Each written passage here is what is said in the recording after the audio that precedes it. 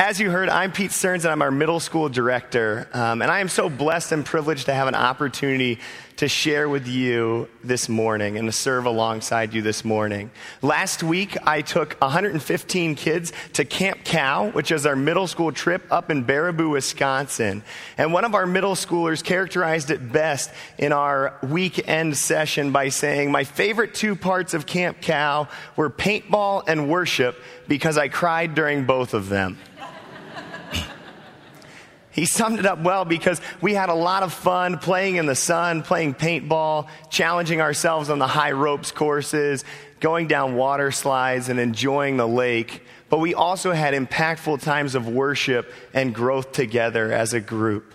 We had speakers come in and talk to us about what it means to recognize that we are enough in Christ and that Christ sacrificed himself to us so that we could realize that potential. I think that is a profound truth, and I think one that plays out well here in our adult world as well. So before we go into that, let's open in prayer. Heavenly Father, Lord, we thank you so much just for this chance to be here today. Lord, we ask that you would just enter this room, and Lord, that we would hear from you. Lord, open our hearts, open our minds, and allow us to be receptive of your word.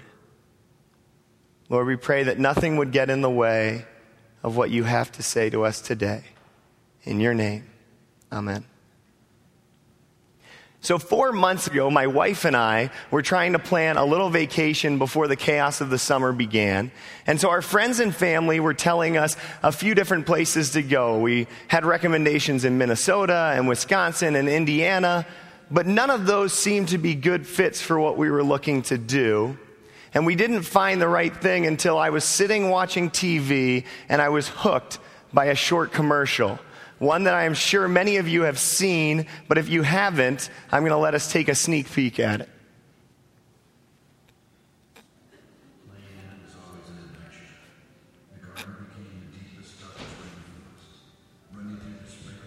Shooting the rapids. The rustle of fallen leaves were ghosts in the graveyard, and the sandbox became the deep craters we walked on the moon. Our backyard is still here, promising more outdoor adventure than ever before.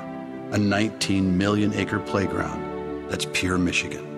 Your trip begins at michigan.org. So I'm sure many of you guys have seen this campaign, but when I saw this commercial, I was struck by the beautiful sand dunes, the thick forests, and the calm waters, and I decided that this is where we were going to go. And my wife and I, we planned a great trip, and we went around Lake Michigan and enjoyed a lot of that nature there. But I wasn't the only one. In fact, studies show that 3.4 million tourists went to Michigan last year as a direct result of this advertising campaign. It's said to have brought in $1.1 billion in revenue. And I don't think it's by accident. Whether the guys at Pure Michigan knew it or not, they were tapping into a foundational truth for us as human beings and a foundational truth for us as Christians as well. God created a perfect earth, and he created one that points back to him as a creator. And when we see that in its purest form, something inside of us says that I want to go, that I need to relax, that I need to take a pause and sit before this God. Whether that's the actual thought we're having or just what's inside, I'm not sure. But I know that in Genesis, God created an earth. And he didn't just splash water here and pull up mountains there. He didn't accidentally throw together the nervous system and our hearts. He made each thing with a purpose. And that purpose was to bring glory to a creator. So that when we look upon creation, we recognize the creator that made it. And on top of all of that, he created us to steward over that creation. He created us to use that creation to point others to him, our good and powerful God. Unfortunately, as many of you know, in Genesis 3, that order got shifted around a little bit. It's a familiar story about Adam and Eve is in the garden, and a serpent comes to her. And the serpent says to her, "Now, Eve, can you not eat any of the fruit in this garden?" And Eve responds, "Oh, no, we can eat all the fruit in the garden except for that one tree over there." And the serpent pauses for a moment, and he says, that's interesting because that tree has the best fruit. That tree has the most delicious fruit. In fact, that fruit will make you like God." And suddenly, for the first time, a feeling of discontent entered this world. Suddenly, God's creation, meant to point back to Him, felt like they didn't have enough. Felt like they were sold short. And so Eve took the fruit and she took a bite out of it. And she handed it to her husband, Adam, who also took a bite. And immediately, in response to that discontent, they hid themselves in shame from God, their creator. So these stewards that were meant to point all things back to a creator were now hiding from the very Lord that they were serving, which rendered them unable to glorify God. Now, God at this point had a choice. He could either abandon this creation and move on, or He could offer a perfect solution. A solution that many of us are familiar with, and I think is put beautifully in Ephesians chapter 1. Read with me in verse 4. "For He chose us in Him before the creation of the world to be holy and blameless in His sight." So God chose us to be perfect, to be blameless, to point back to a creator. "In love, He predestined us for adoption to sonship through Jesus Christ in accordance with His pleasure and will." So He knew that we would become discontent. And so He had a plan set aside to adopt us back into His family. "To the praise of His glorious grace, which He has freely given us in the one He loves. In Him we have redemption through His blood, the forgiveness of His sins, in accordance with the riches of God's grace that He lavished on us with all wisdom and understanding." So God created us perfectly to glorify Him. Out of our discontent, we turned from Him in shame, and He offered us a perfect solution that if you believe in me, if you enter into my family, you no longer need to be content in the things that you have and the things that you are, but instead you can be content in my identity, the creator of all of this. And you'll be redeemed from your sins to point others back to a creator. Many of us believe this true promise. But the problem is we don't believe it to a point that it allows us to point back to a creator. We believe it to the point that we feel good about it. We believe it to the point that it affects some of our actions. But the reality is we have not become fully content in our identity in Christ. When I was a child, my dad would call my brothers and sisters and I into the family room. And we'd sit down after dinner, and he'd open up his books and he'd read to us.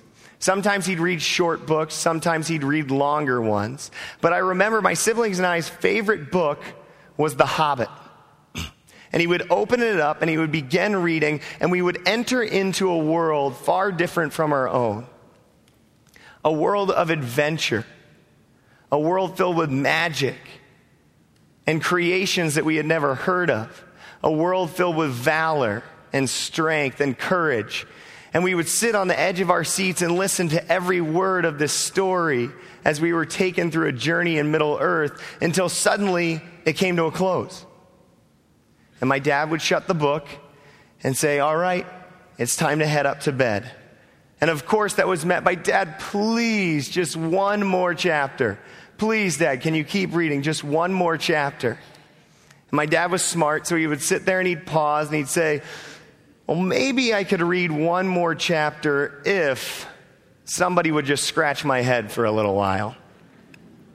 And so we'd scramble to the back of the chair and we'd start scratching my dad's head. And sure enough, he would open the book back up and we would dive back into this adventure.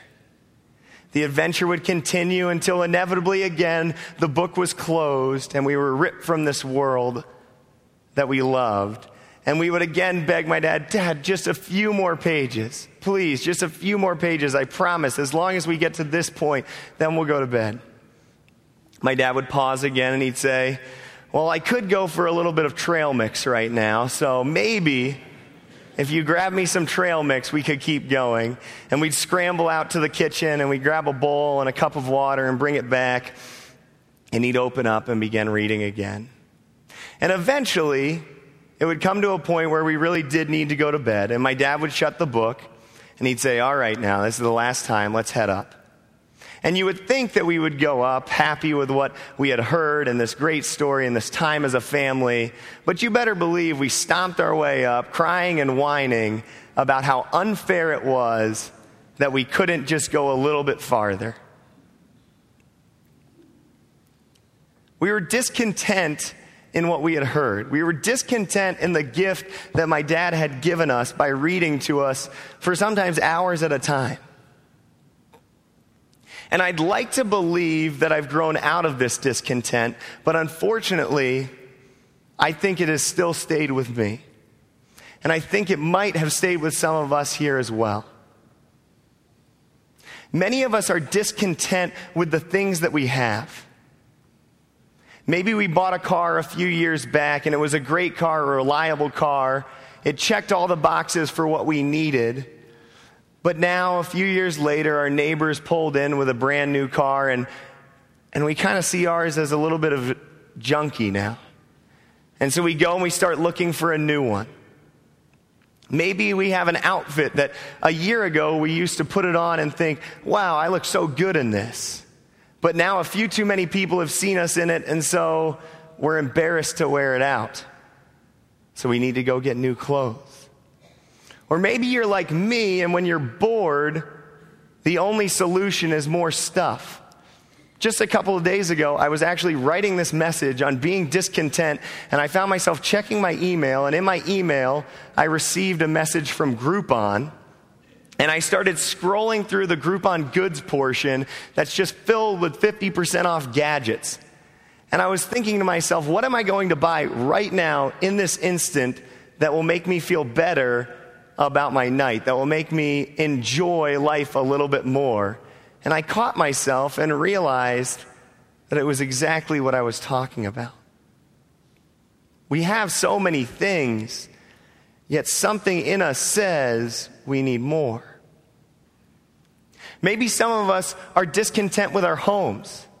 10 years ago, we bought the house of our dreams, the perfect house for our families. And now, as the years have gone by, we're kind of behind the times on some of the updates. Now everyone has stainless steel kitchens and granite countertops. They have beautiful bathrooms. They have open concepts. And our house feels a little bit shabby. And so my wife and I always watch Home and Garden TV, and we see all these shows where they renovate things and they change things. And even though we're completely satisfied living where we live, part of us wishes we could make these changes, that we could make it uniquely ours, that we could make this better or that better. But the problem is that we continually see something new, something else that would surely make our home complete.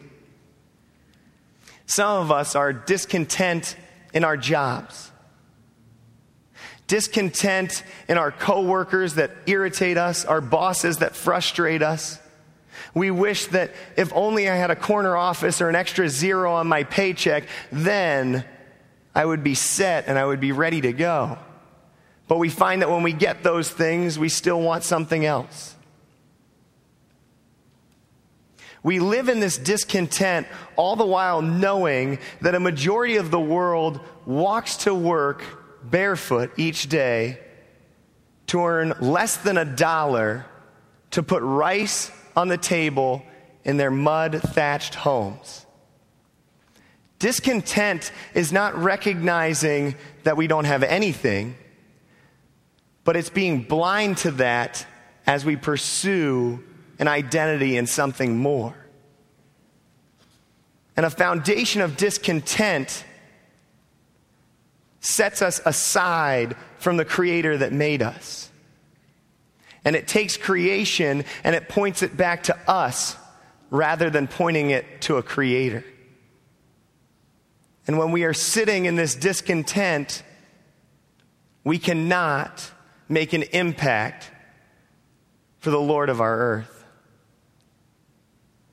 Some of us are discontent in relationships. Maybe our children don't seem like our neighbor's kids. Maybe our spouse is frustrating us or irritating us, and that's causing our marriage to go through some problems. Maybe our parents are too strict, or our siblings are just trying to irritate us.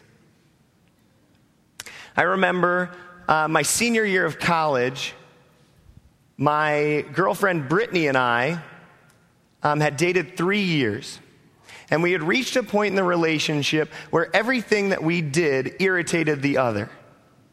Everything that Brittany said, I could have sworn was just to frustrate me, just to throw a kink in my plan. And all of our friends were asking us, so when are you going to get married? Pete, when are you going to ask the question? And in my heart, what I was thinking is, how do I get out? How do I get away from this? And I remember one day thinking about that and thinking about how I would escape. And I decided to do something that drastically changed that relationship. For 30 days, I started a gratitude journal. And each of those days, I would write 5 things down about Brittany that I appreciated. And as I started the gratitude journal, nothing changed. I just wrote quick little things on a piece of paper. But as a week went by, I noticed that it started to shift how I viewed Brittany, how I viewed our relationship, and how I viewed who God had made her to be. Suddenly, I was no longer looking for the things that frustrated me, the things that would glorify me, but instead, I was seeing the things that she did well, the passions that she had, the gifts that she had been given. And in doing that, I was seeing the Creator that had created her. It drastically changed our relationship. And it changed how I interacted with her as well. I wasn't quick to get angry. I slowed that down. It was easier to give grace. It was easier to understand because now I was seeing a relationship through a totally different viewpoint because of one small habit that I had tested out. Discontent blinds us to what we have and to the Creator that made us. When we live in discontent, we are denying the fact that Christ died for us so that we might be content in Him. We are denying the fact that we have a Creator as we try to take His creation and point it back to us so that we might be glorified. I want to read a passage today. It's 1 John 3:16. It's not the John 3:16 that we're all familiar with, for God so loved the world that He sent His only Son. But it's the other John 3:16. And after it paints a beautiful promise, it gives us quite a difficult challenge, which is probably why it hasn't been stuck on little plaques or bumper stickers. If you would open with me to 1 John 3:16 through 18. This is how we know what love is. Jesus Christ laid down His life for us, and we ought to lay down our lives for our brothers and sisters. If anyone has material possessions and sees a brother or sister in need but has no pity on them, how can the love of God be in that person? Dear children, let us not love with words or speech, but with actions and in truth.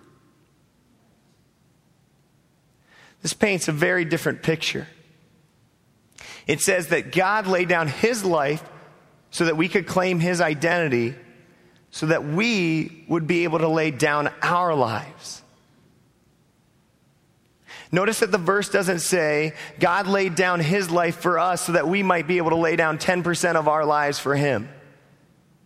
God laid down his entire life so that we might lay down our blessings before him so that they might point back to a creator. It is not enough to simply hear the words. We have to believe it in our hearts, and we have to find our identity and contentment in our Creator. And once we have done that, we can begin to shift how we use the blessings, the passions, and the talents that we have been given. In high school, I read a book called Under the Overpass. Under the Overpass was a phenomenal book about a privileged white college student. He was going to Westmont College in Santa Barbara, California. He had never needed anything in his life. He had been taken care of by great parents and a loving family. He had been involved in a phenomenal church and a great youth ministry. And now he was going to one of the top Christian schools in the country while living in gorgeous Santa Barbara, California. But he was discontent. And he did something radical to change that. He took a semester off of college, and for 5 months, he lived on the streets. He packed a backpack. He left his wallet and ID behind. He left his food and provisions behind. He packed a few pairs of clothes, his guitar, and a sleeping bag, and he took to the streets. And not just the streets of the cities that he had been in, but in completely new ones, where he was a total stranger and had no idea. And it was amazing to see his perspective shift. Suddenly, conversations didn't just come with a smile. Instead, he would sit for hours before anyone would turn and talk to him. He couldn't just go to the pantry and grab a snack or go out for a meal with his family. Instead, he had to beg and play his guitar for hours just to make a couple dollars. The churches that he grew up in, the churches that he had surely been a leader in when he was inside their doors, now ignored him as he sat on the steps of their building. He had totally shifted what it meant to be content because he had given up the blessings that he had to try something totally new. And when he returned back from that trip, he wrote this book that has impacted hundreds of thousands of people across this country. He has had opportunities to meet with political leaders and discuss problems of homelessness. He's had chances to sit on the boards of large nonprofits and help advise them through a new perspective, through the perspective of the poor. He found himself content in what God had blessed him with, and because of that, he was able to lay his life down for others and make an impact for his Lord. He was able to go out and point God's creation back to their Creator. This is one man. Imagine if we had a church filled with people content in their identity in Christ, willing to lay down their blessings before his feet so that they might point others back to their Creator. I'm not sure what it looks like for you. It's going to be different, and I'm not suggesting that all of us go from here and pack our bags for a 5-month homeless excursion. I don't think that would be very helpful or very useful. But I do want you to leave uncomfortable with your discontent and desiring to seek a solution. Maybe for some of us, we start one of those gratitude journals. Maybe it's not for a relationship. Maybe it's for our job. Maybe it's for the home that we have, the things that we have. Maybe it's for our children or for our parents. And we just start doing something simple that begins to shift how we see our own lives. And we can build from there. Maybe for some of us it means leaving today and giving to a point that we're uncomfortable. Giving to a point where we recognize just how blessed we are. Giving to a point that others see us and are pointed back to a Creator. For some of us, it means finding someone in this very church that doesn't have friends, that may be new, that hasn't clicked with the community yet, and inviting them over for a meal.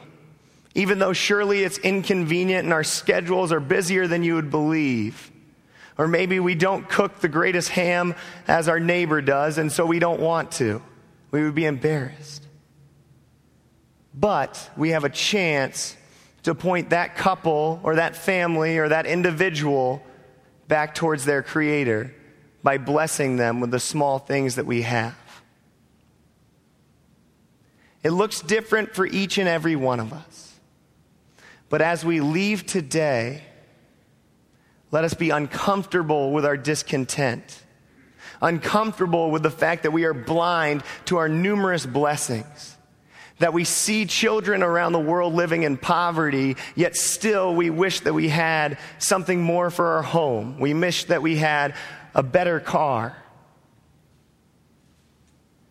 And let us leave prepared to try to find our identity and our contentment in Christ.